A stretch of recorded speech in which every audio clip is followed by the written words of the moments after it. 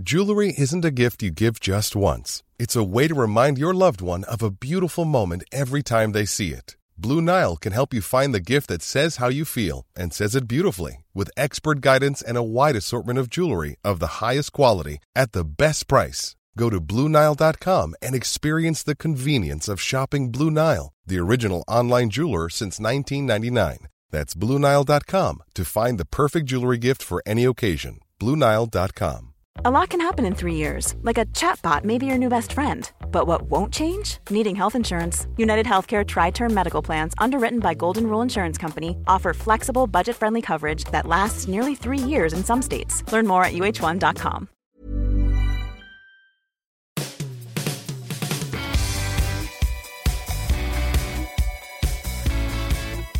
Welcome to the Football Writers Podcast, featuring me, Mike Calvin, Patrick Barclay, the author and columnist, and Tony Hodson from The Coach's Voice. It's at times like these that the imagination runs riot. Will it be QPR revisited for Manchester City in their final game against Aston Villa next Sunday? Or will Steven Gerrard seize the moment and give Liverpool the chance to win the Premier League title? Talk about a narrative. That slip 8 years ago writes itself, doesn't it? Karma, fate, call it what you wish. Logically, Liverpool will cut the gap to 1 point by winning at Southampton on Tuesday night. So Tony, now you're allowed to speak from the heart here. Assuming I have one. As a lifelong fan, assuming you have one, as a lifelong fan, do you still believe? Yeah, definitely. As a cold-hearted, attempting to be impartial observer, the odds are very much against Liverpool. But there is this sense of fate building, isn't there? I mean, I don't know about you guys, but I was surprised when I saw Riyad Mahrez step up to take the penalty yesterday. He's got previous for missing against Liverpool. Kevin De Bruyne has got previous for missing a penalty against Liverpool as well. So that's by no means the kind of clear-cut poor decision that people think it is. But the fact that the penalty was saved, that they didn't wrap it up, victory yesterday probably would have wrapped it up for them. But it didn't happen, and suddenly there is as you say, there is everything points to Villa going to Man City next week, managed by Steven Gerrard, with Philippe Coutinho impressing at the moment, having just looked like he's moving. Well, he is moving there permanently from into the summer. Coutinho, I think, scored the winner, didn't he, against City in that what was deemed a title decider back in that 13-14 campaign before the Gerrard slip. And assuming that Liverpool get the job done on against Southampton on Tuesday, which is, I mean, by no means guaranteed that. There's a lot of selection decisions that Klopp has to make for that game. But if Liverpool do go and get the win, then obviously that narrative that you just described will be ramped up ahead of the weekend. All common sense is that this Villa team shouldn't have enough to stop City getting the result they need. But crazier things have definitely happened, haven't they? Yeah, I suppose, though, Pat, it is easy to overlook the character that City have shown since that loss to Real Madrid. There's been an emphatic response to adversity, pretty much typified by that second half comeback at West Ham, which should have actually gone one stage further, of course. Yes, absolutely. I think that's why they are where they are. I mean, it's the mark of great teams. If you look back at Manchester United under Alex Ferguson, and that may to any Manchester United supporter seem a long look back. There was Fergie time, and there was those fight backs, and there was this sort of indomitability. I never had any doubt. I would have been surprised if Manchester City had crumbled. You don't get that good if you allow a defeat, no matter how disheartening the circumstances of the Madrid one were, to knock you off course, especially as, that a little bit like Liverpool, Manchester City are very well drilled. They know what they're going to do. Tony, as a coaching expert, will know how important drilling, how important the culture, how important instinctive football is for the resilience of a football team. And yeah, I'm not trying to be wise after the event, but it would have surprised me if Manchester City had not shown the resilience you mentioned. Yeah, if you think about it, you mentioned Kevin De Bruyne earlier, Tony. He's quietly putting together another outstandingly influential season, isn't he? 15 league goals, his best return. Hindsight's a wonderful thing, and I know you mentioned the earlier miss, But if we're talking fate and everything else, I would have probably trusted him with that penalty. Yeah, particularly on current form. I know we talk. There was a thread on Twitter yesterday put live about Jurgen Klopp's process for the penalties at the end of the FA Cup final. There is a process here at all of these clubs. Certainly, it seems crazy, doesn't it, that the coach that we all know Pep Guardiola is, who doesn't leave anything to chance. He is the absolute king of detail in every way, shape or form. And it seems crazy that Manchester City should have this really questionable record with penalties where even game to game, you wouldn't even know necessarily who's going to step up and take it. Liverpool are the obvious example because we're talking about them, but if Mo Salah's on the pitch, he will take them. That's just the way it is. And City don't seem to have that. De Bruyne, I mean, the goals he scored against Wolves earlier in the week were just incredible. That first 3 goals off his wrong foot. I mean, it's ridiculous to call his left foot his wrong foot because his left foot is like Ronnie O'Sullivan's left arm at snooker, isn't it? It just seems to be as good as anybody else's stronger foot. It does seem crazy that he's not on them, but we can sit here and say that. But there are people within the 4 walls of Manchester City who know better than us, and the decision was made, and he doesn't take them all the time. Barely takes them at all, in fact. So who knows? We're not really ones to question him. The one thing I would say about De Bruyne is that he is. I mean, there was a debate, wasn't there, the night on another channel between Jamie Carragher and Micah Richards as to City's greatest ever player. This current City generation are kind of standing on the shoulders of the giants that went before them, before Guardiola arrived. That spine of company, Yaya Toure, David Silva, Sergio Aguero. But I think this current lot have probably taken it to a new level, haven't they? The style of the football they play, the quality they play, the goals they score, the things they win. And De Bruyne is probably the absolute kind of archetype of that generation of players. He's wonderful. Mm.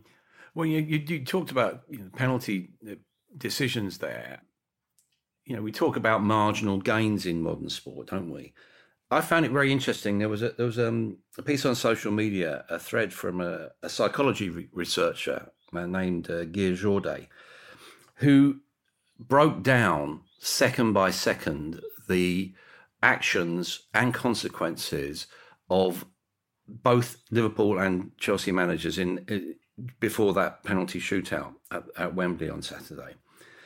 It was quite interesting that Klopp had everything sorted within 1 minute 45 seconds, and that was before Tuchel had even finished deciding on who he wanted to take the penalties. So you've got proactivity, neuroscience, brain training, whatever you want to call it. It's not just a ball game anymore, is it, Pat? No.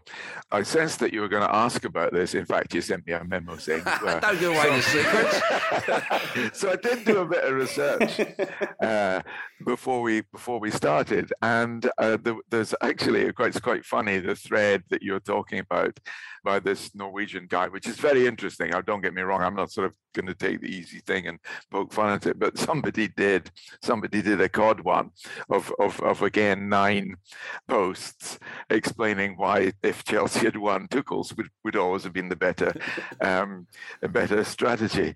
But yeah, it does make sense. The only thing he talked about, yes, being proactive, letting the players know, taking the pressure off them by laughing and joking. There's even a picture in it of the joke, the witticism that he made to Virgil van Dijk, just as the shootout was about to take place. In other words, methods of dissipating the nerves that cause people to freeze up and miss penalties. Yes, it was clever. The only thing I thought that I wanted to question was that all of this, one of the final advantage, marginal gain that Klopp was supposed to have gained was choice of position on the halfway line, slightly closer to Klopp. But it also meant that doing things early and being proactive meant they had longer to stand and be nervous and to allow nerves to build up before they actually got round to taking penalty kicks. That was the only thing. But yeah, it was interesting. I mean, this kind of stuff is fascinating. We talk about it. I've always had a theory about penalty shootouts, which is that the goalkeeper should dive. In other words, if it's a left-footed penalty taker, dive to your left, because a player, by and large, won't open his body unless he has to. It's complete nonsense. I've looked again at I've been arguing it for 10, 15 years. But in recent years, for example, just in that one shootout, more players opened their body than chose not to. Okay, Riyad Mahrez went with his only foot. Frankly, he does have a weaker foot, but my word, his strong one's quite good.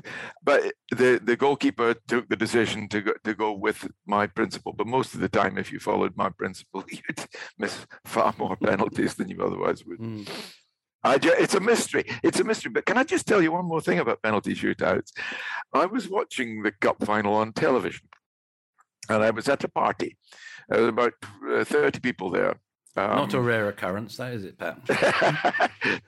I would say about 18 men and 12 women. And while watching the game, I have to confess there were only 5 of us watching it, because you feel if you're going to a party, you ought to spend some more time mingling than just glued to the screen.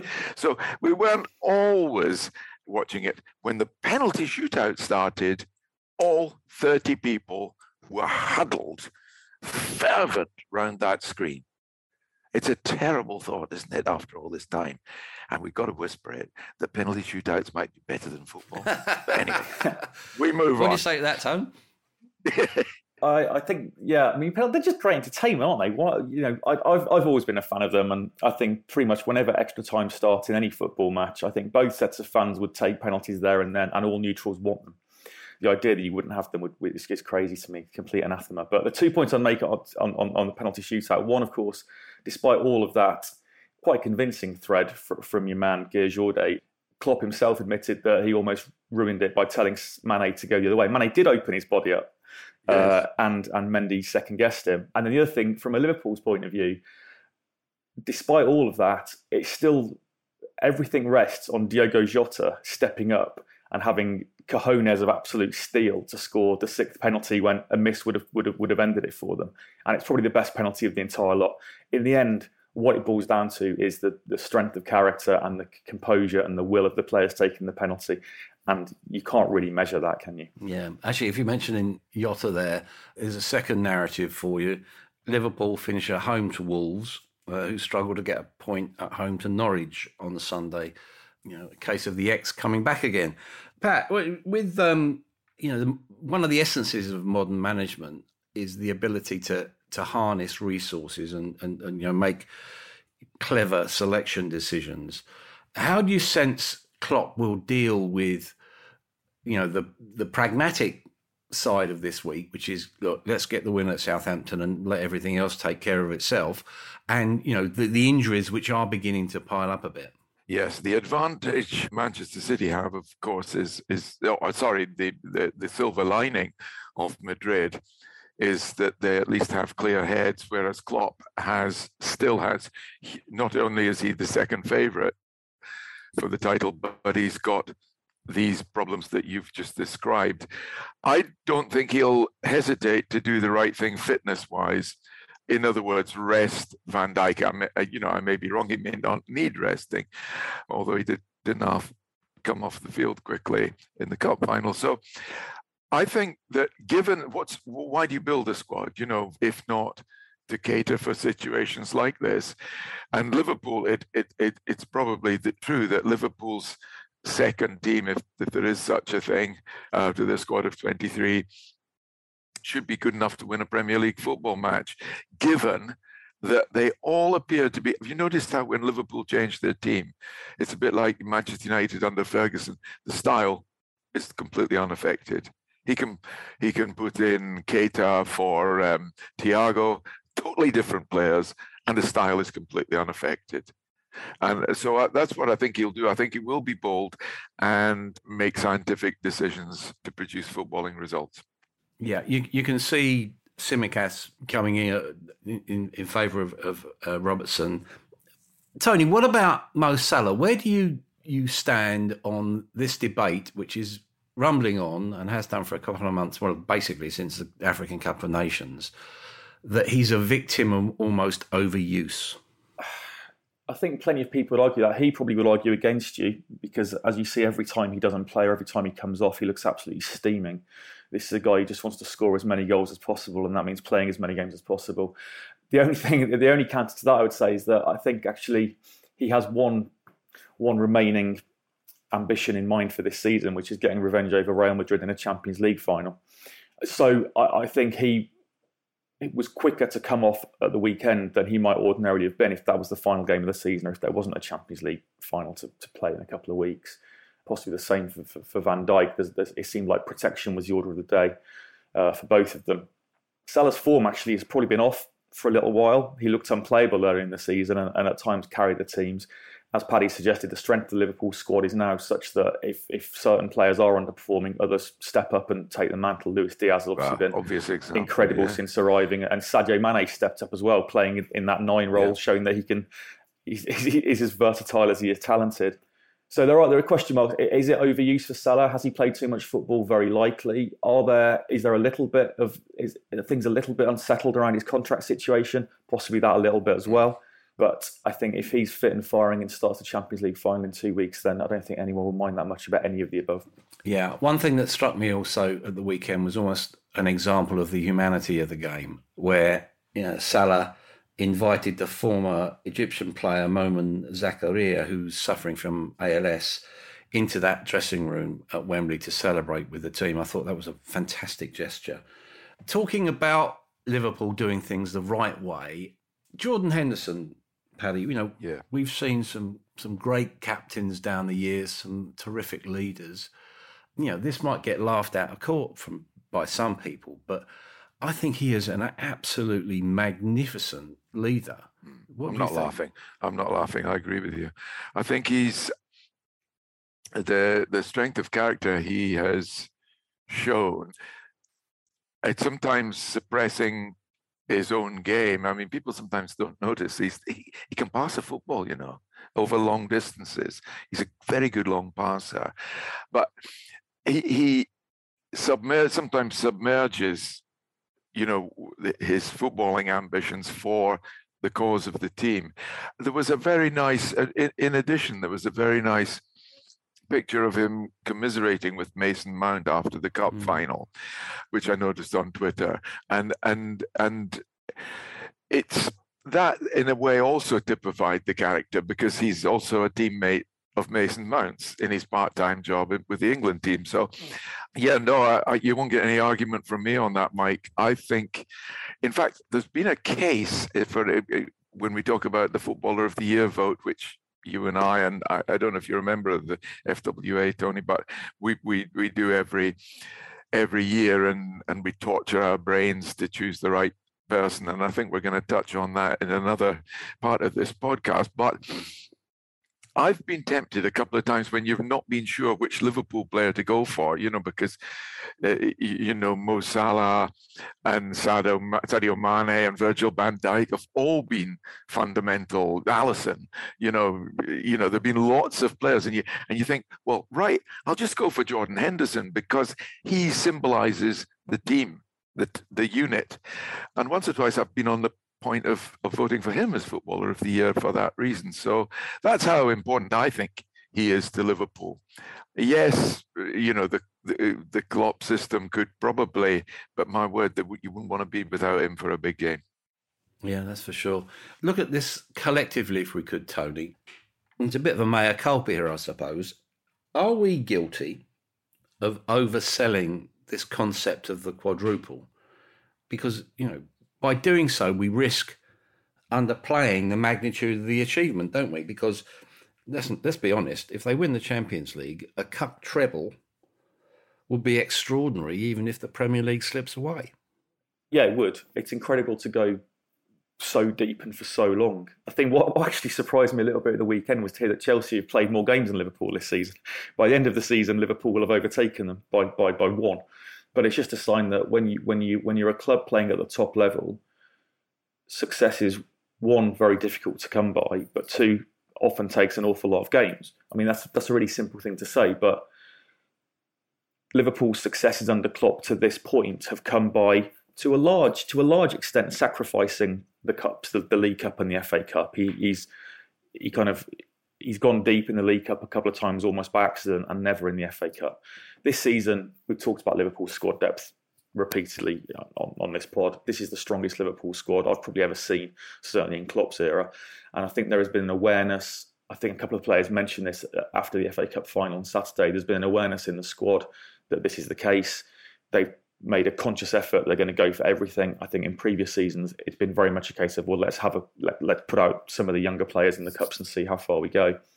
Certainly, Liverpool have committed to cups earlier this season. In a strange way, and I think back to 2001 when the club achieved another cup treble, the two domestic cups and what was then the UEFA Cup under Gerard Houllier. But they were nowhere near anything in the league. In a strange way, even if Liverpool win 3 cups this season, the standout achievement will still be getting so close in the league, which is a crazy thing to say. But I think you probably follow my point. Yes. To come so close to winning all 4 titles with football as it is, with Manchester City as they are, and the competition in Europe so strong, would be remarkable. I don't think anyone's surprised by what Klopp and this team do anymore, though, are they? That's the problem. Yeah, there are very few things that surprise us in the modern game. Now, Pat, we've been around a while. I don't think I've ever seen a report, and here's a report, of a player, in this case, Andreas Christensen, basically not wanting to play in the FA Cup final. He made himself unavailable, according to what seems a pretty authoritative report in the Daily Mail, on the morning of the game. I find that astonishing. Yes, so do I, and I don't know the details of it. I don't know if you know why. Well, there's an obvious inference, I suppose. He's going somewhere. He's going to Barcelona, isn't he? And so. And it seems that his people, in inverted commas, are saying, well, he didn't feel that well towards the end of the week. But even so, I just find that remarkable. It's up there with Kepa at the same club, refusing to come off the park, come off the park. Now you've got somebody refusing to go on. I'm like you. I'm sort of kind of lost for words, but I don't think it's anything any worse than what Kepa did, and he should have been thrown out of that club straight away. But this is modern football, and you get strange decisions. Clearly, you suspect it might be driven by those advising him, but there are other conspiracy theories that have occurred to me in famous cases of famous footballers refusing to take penalties. And you wonder if, again, there's agent influence in that. If I was a completely cynical agent, I would say, don't take a penalty when you're playing for your national team in a country, because you take it, people say, well, he should be able to put away a penalty. And if you miss it, you're advertising pizza. So it's the agent-led cynicism in this game, I suppose, and I'm sort of thinking on my feet now in answer to your question, it's perhaps going to cause more and more things that cause guys like you and me who come, well, you and I, you're younger than me, but we both come from a different era in which that could not have happened. And I think, we know and talk about almost institutionalized intolerance, don't we, Tony, in football?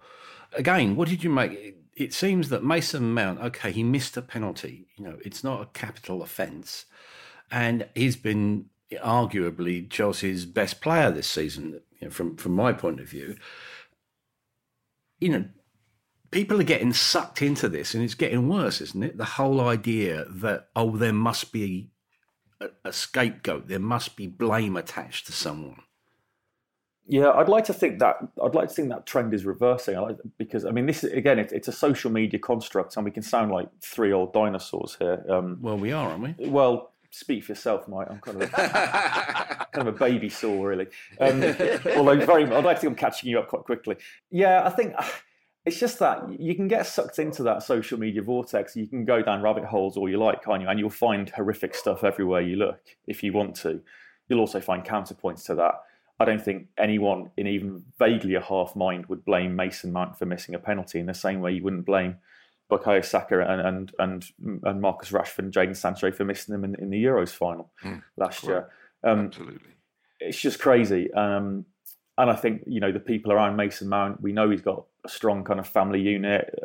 The squad at Chelsea, for all for all the fact that it's not perfect, there are strong characters there. Thomas Tuchel's a great coach. He has good people around him. I don't think, he can look on social media if he wants and he can find all sorts of terrible stuff, but I suspect he probably won't. There are reasons that Chelsea lost the cup final. They're not all because Mason Mount missed a penalty. Let's look at Tottenham, if we could, please, Pat.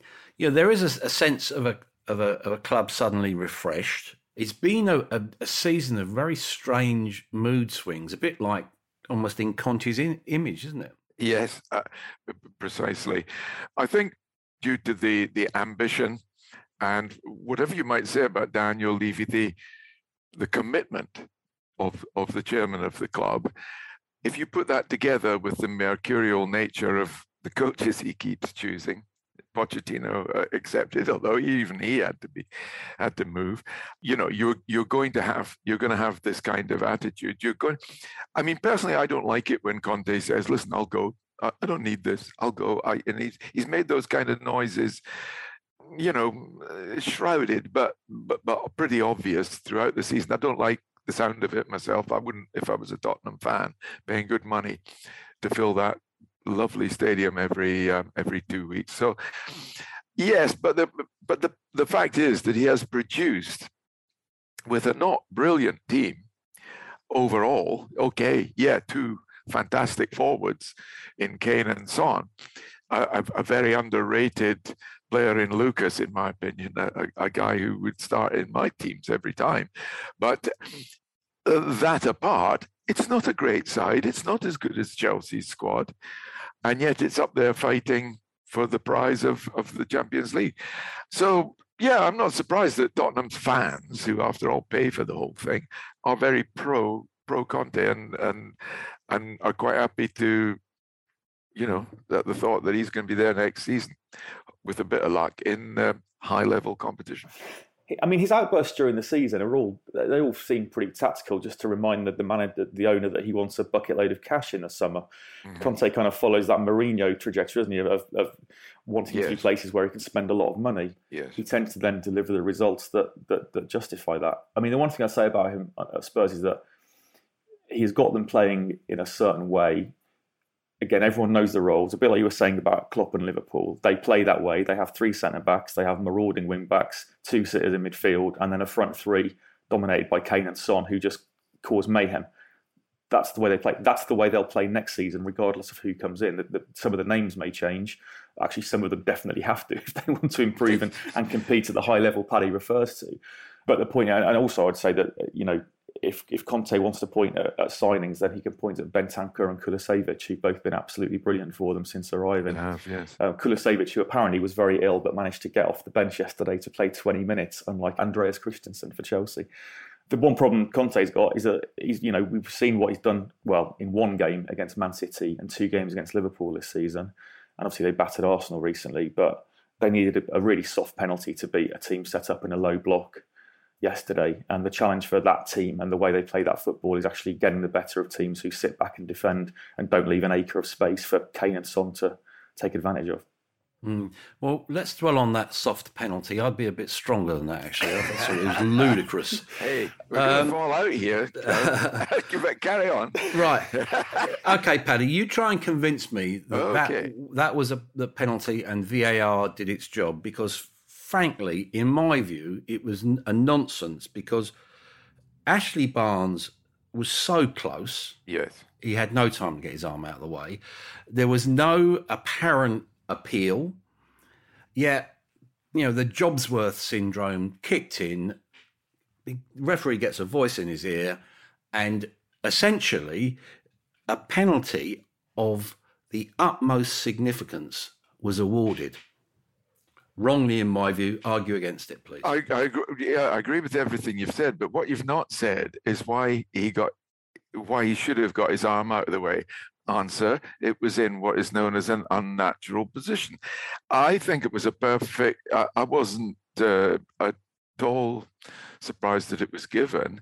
I do take your point that normally in far less clear-cut situations than that, players appeal, not cynically, but instinctively. And you're quite right. In this case, it wasn't so. But if you have guidance on unnatural position of the arm, that fulfills the criteria perfectly. I mean, what was he doing? Imitating an aeroplane? I don't know. I don't know. Well, I suppose the wider question, Tony, is VAR itself. Again, I know this is a really tedious subject now, but it's basically, I think it belongs in the seventh circle of football hell. What about you? I probably wouldn't go that far. Maybe the sixth. No, I mean, I kind of see both of your points. I guess I would say that I would agree with many people saying that's never a penalty in a million years, but also agree with the people pointing out that according to the current rules, which Paddy has just described, it probably is a penalty, so I see why it's given. My own personal view is that the rule is wrong, and therefore it shouldn't be given. But you can't necessarily blame the officials for giving it. You see, if the problem with the unnatural, what is natural? Is it natural to put your hands in front of your private parts at a free kick? That's not natural. We don't all walk down the street like that.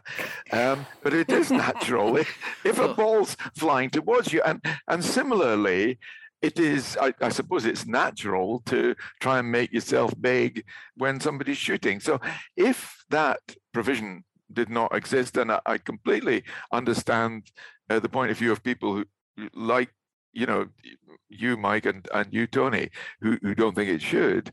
If it didn't exist, then that would have been fine, and it would have been a 0-0. But it does. So, but the end result is that Burnley are now back in the relegation zone. They're at Villa on Thursday, Tony. Then at home to Newcastle on the final day. I suppose the question is, where and how will they save themselves? Good question. I mean, my instinct is that they only need 1 point from those two games. We may talk about Leeds-Brentford in a moment. I think Leeds will lose that game, which means that Burnley need only 1 point from two games. The question then is, how do they get it? And what do they do? Leaves you in a dilemma, doesn't it? Especially with that extra game.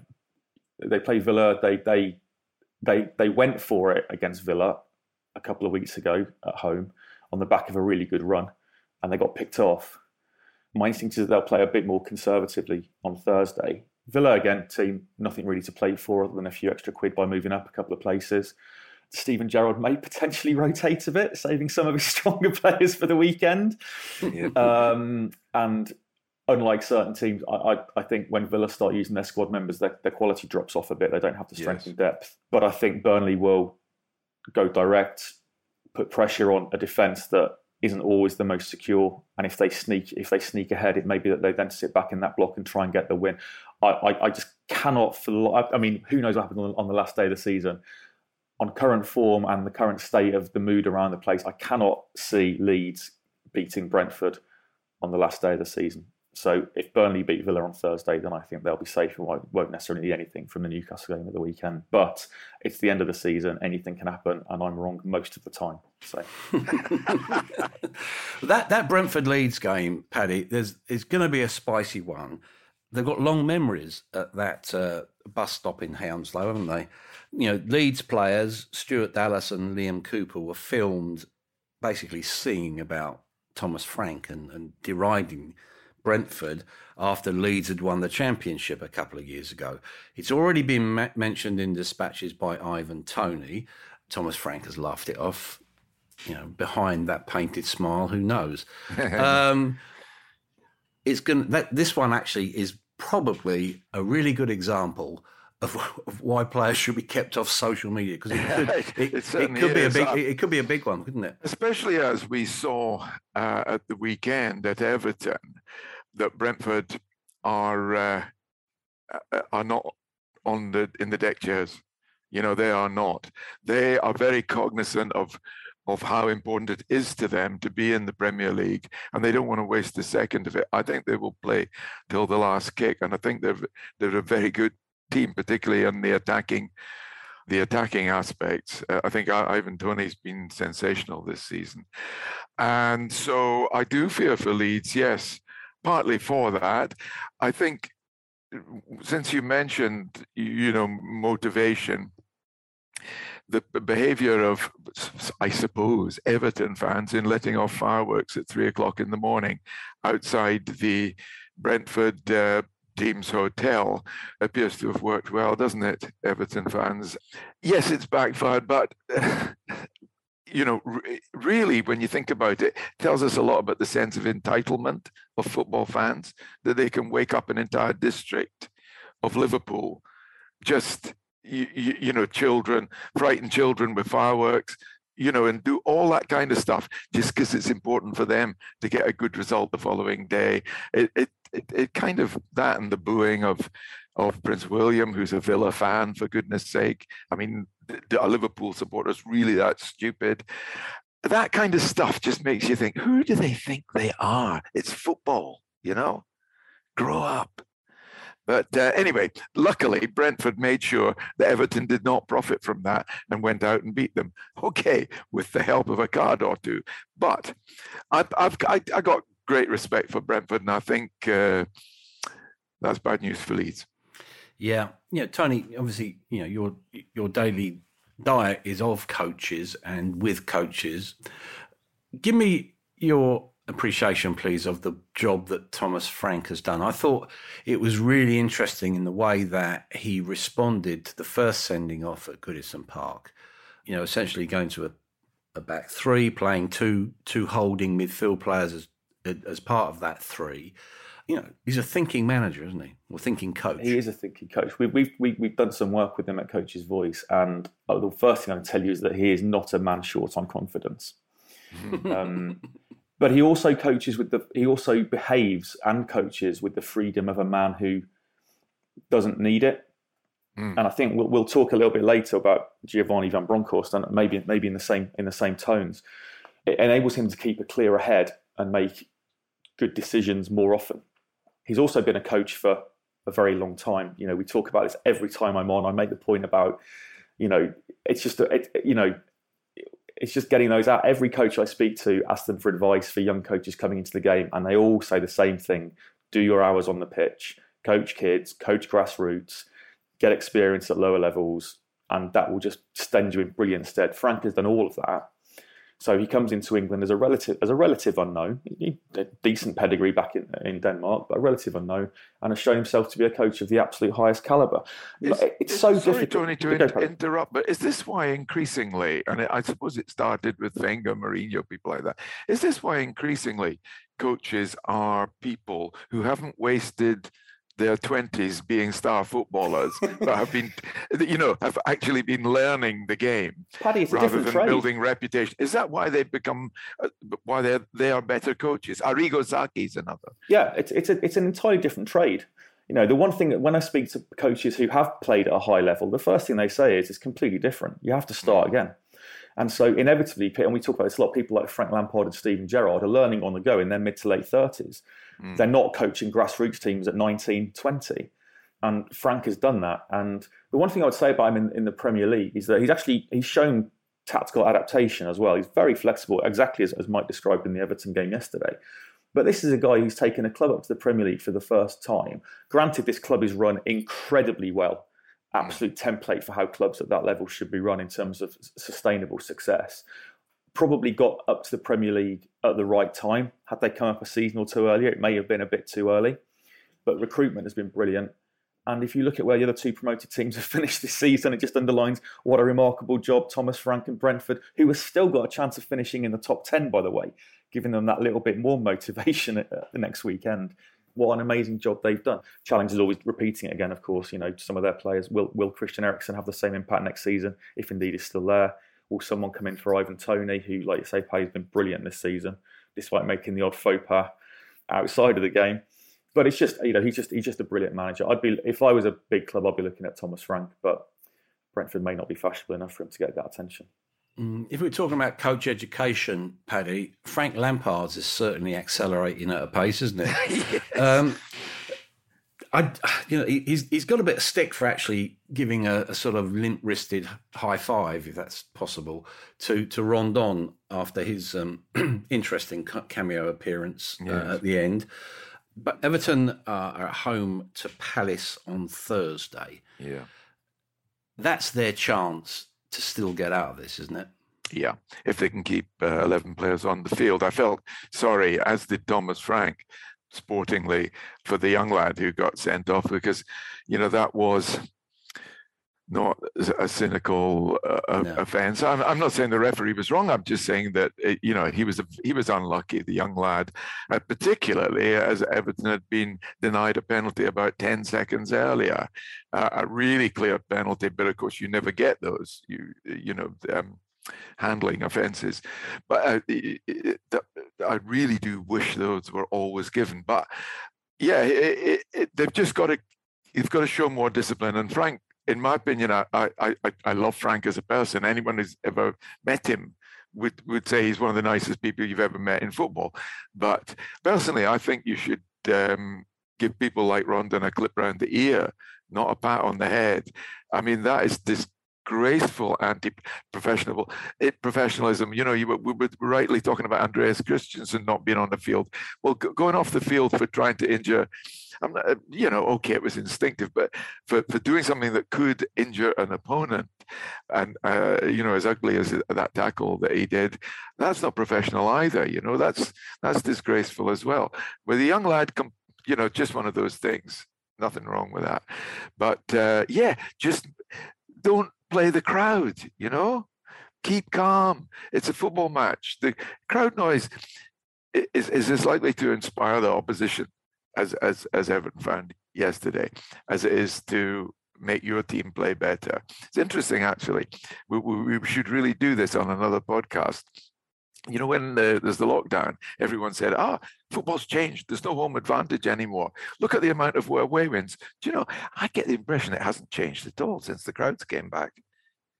And I think the Everton crowd have got them a couple of results, or helped. Well, they got them the early goal for sure, because they pushed them forward, from the start.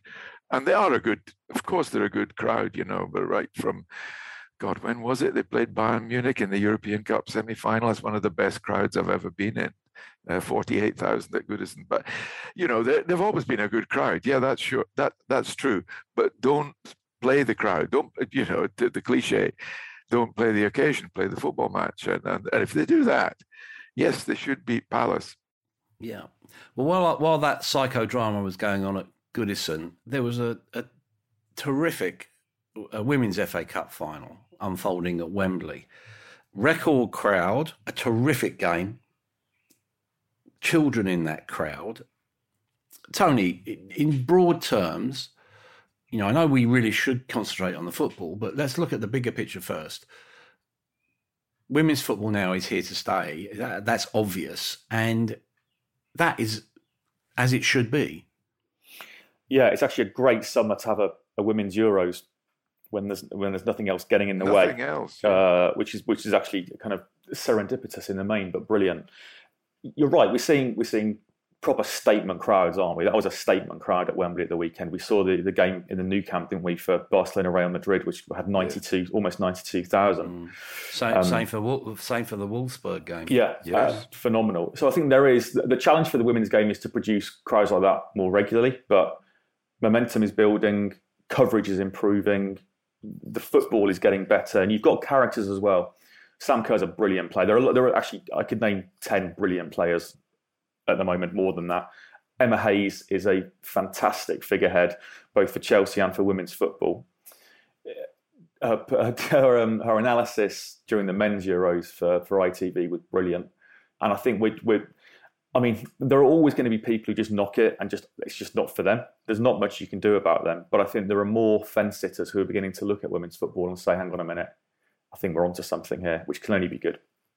I think also we've got to stop judging the women's game in the context of the men's game. It was inevitable that after that win, there have been pieces written, Emma Hayes, the least she deserves is a championship club in the men's game. I got to know her pretty well recently. And she doesn't need that validation. I think she'd do a really good job in the men's game. When you look at her, Pat, you see, I think, an innovative coach. Yeah. Anything else? You see, Yeah, character. I mean, I love her sense of humor. When I think Sam Kerr was the Women's Footballer of the Year Yes. Our Women's Footballer of the Year, and I was at the event, and Emma Hayes, she couldn't be at the dinner, but she contributed a video, and she was basically saying, finish your dinner and get home. You've got work tomorrow. And it just sort of reminded me of that was real traditional sort of coach player banter. It was she is a very attractive personality, and certainly, having a characterful manager helps. It doesn't matter whether you're a woman or man. The only reason I don't think it's patronizing to say she should get a championship club, it's only my personal point of view. I think football should be asexual or agenderal. I don't see why a woman shouldn't play with men. My dream is actually for there to be mixed football, 3 kinds of football: women's football, men's football, and mixed football, 6 and 5, or 3 and 2 if it's a 5-a-side team, in which the men and women at all levels are playing together with the same expectations. That's what I'd like to see. And I think it should apply to managers. It's already happened, I think, in France. I think a League One team was managed by a woman. She's no longer there, but I would like to see that. And also, I don't know what Emma earns at Chelsea, and it's none of my business.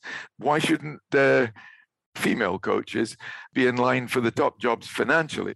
Yeah, well, I suppose the key is that women's football is no longer a fashion statement or a minority interest. Yeah. It's a vital part of the football landscape. Yes. And I think we should admire it for its technical quality, its relatable personalities, and actually the drama that we saw at Wembley on Sunday. There are things that can be improved. More clubs need to up their promotional game, it seems to me. But let's just concentrate on the football, and everyone benefits. In the meantime, I just want to thank Paddy and Tony for their input, and thank you for listening to the Football Writers Podcast.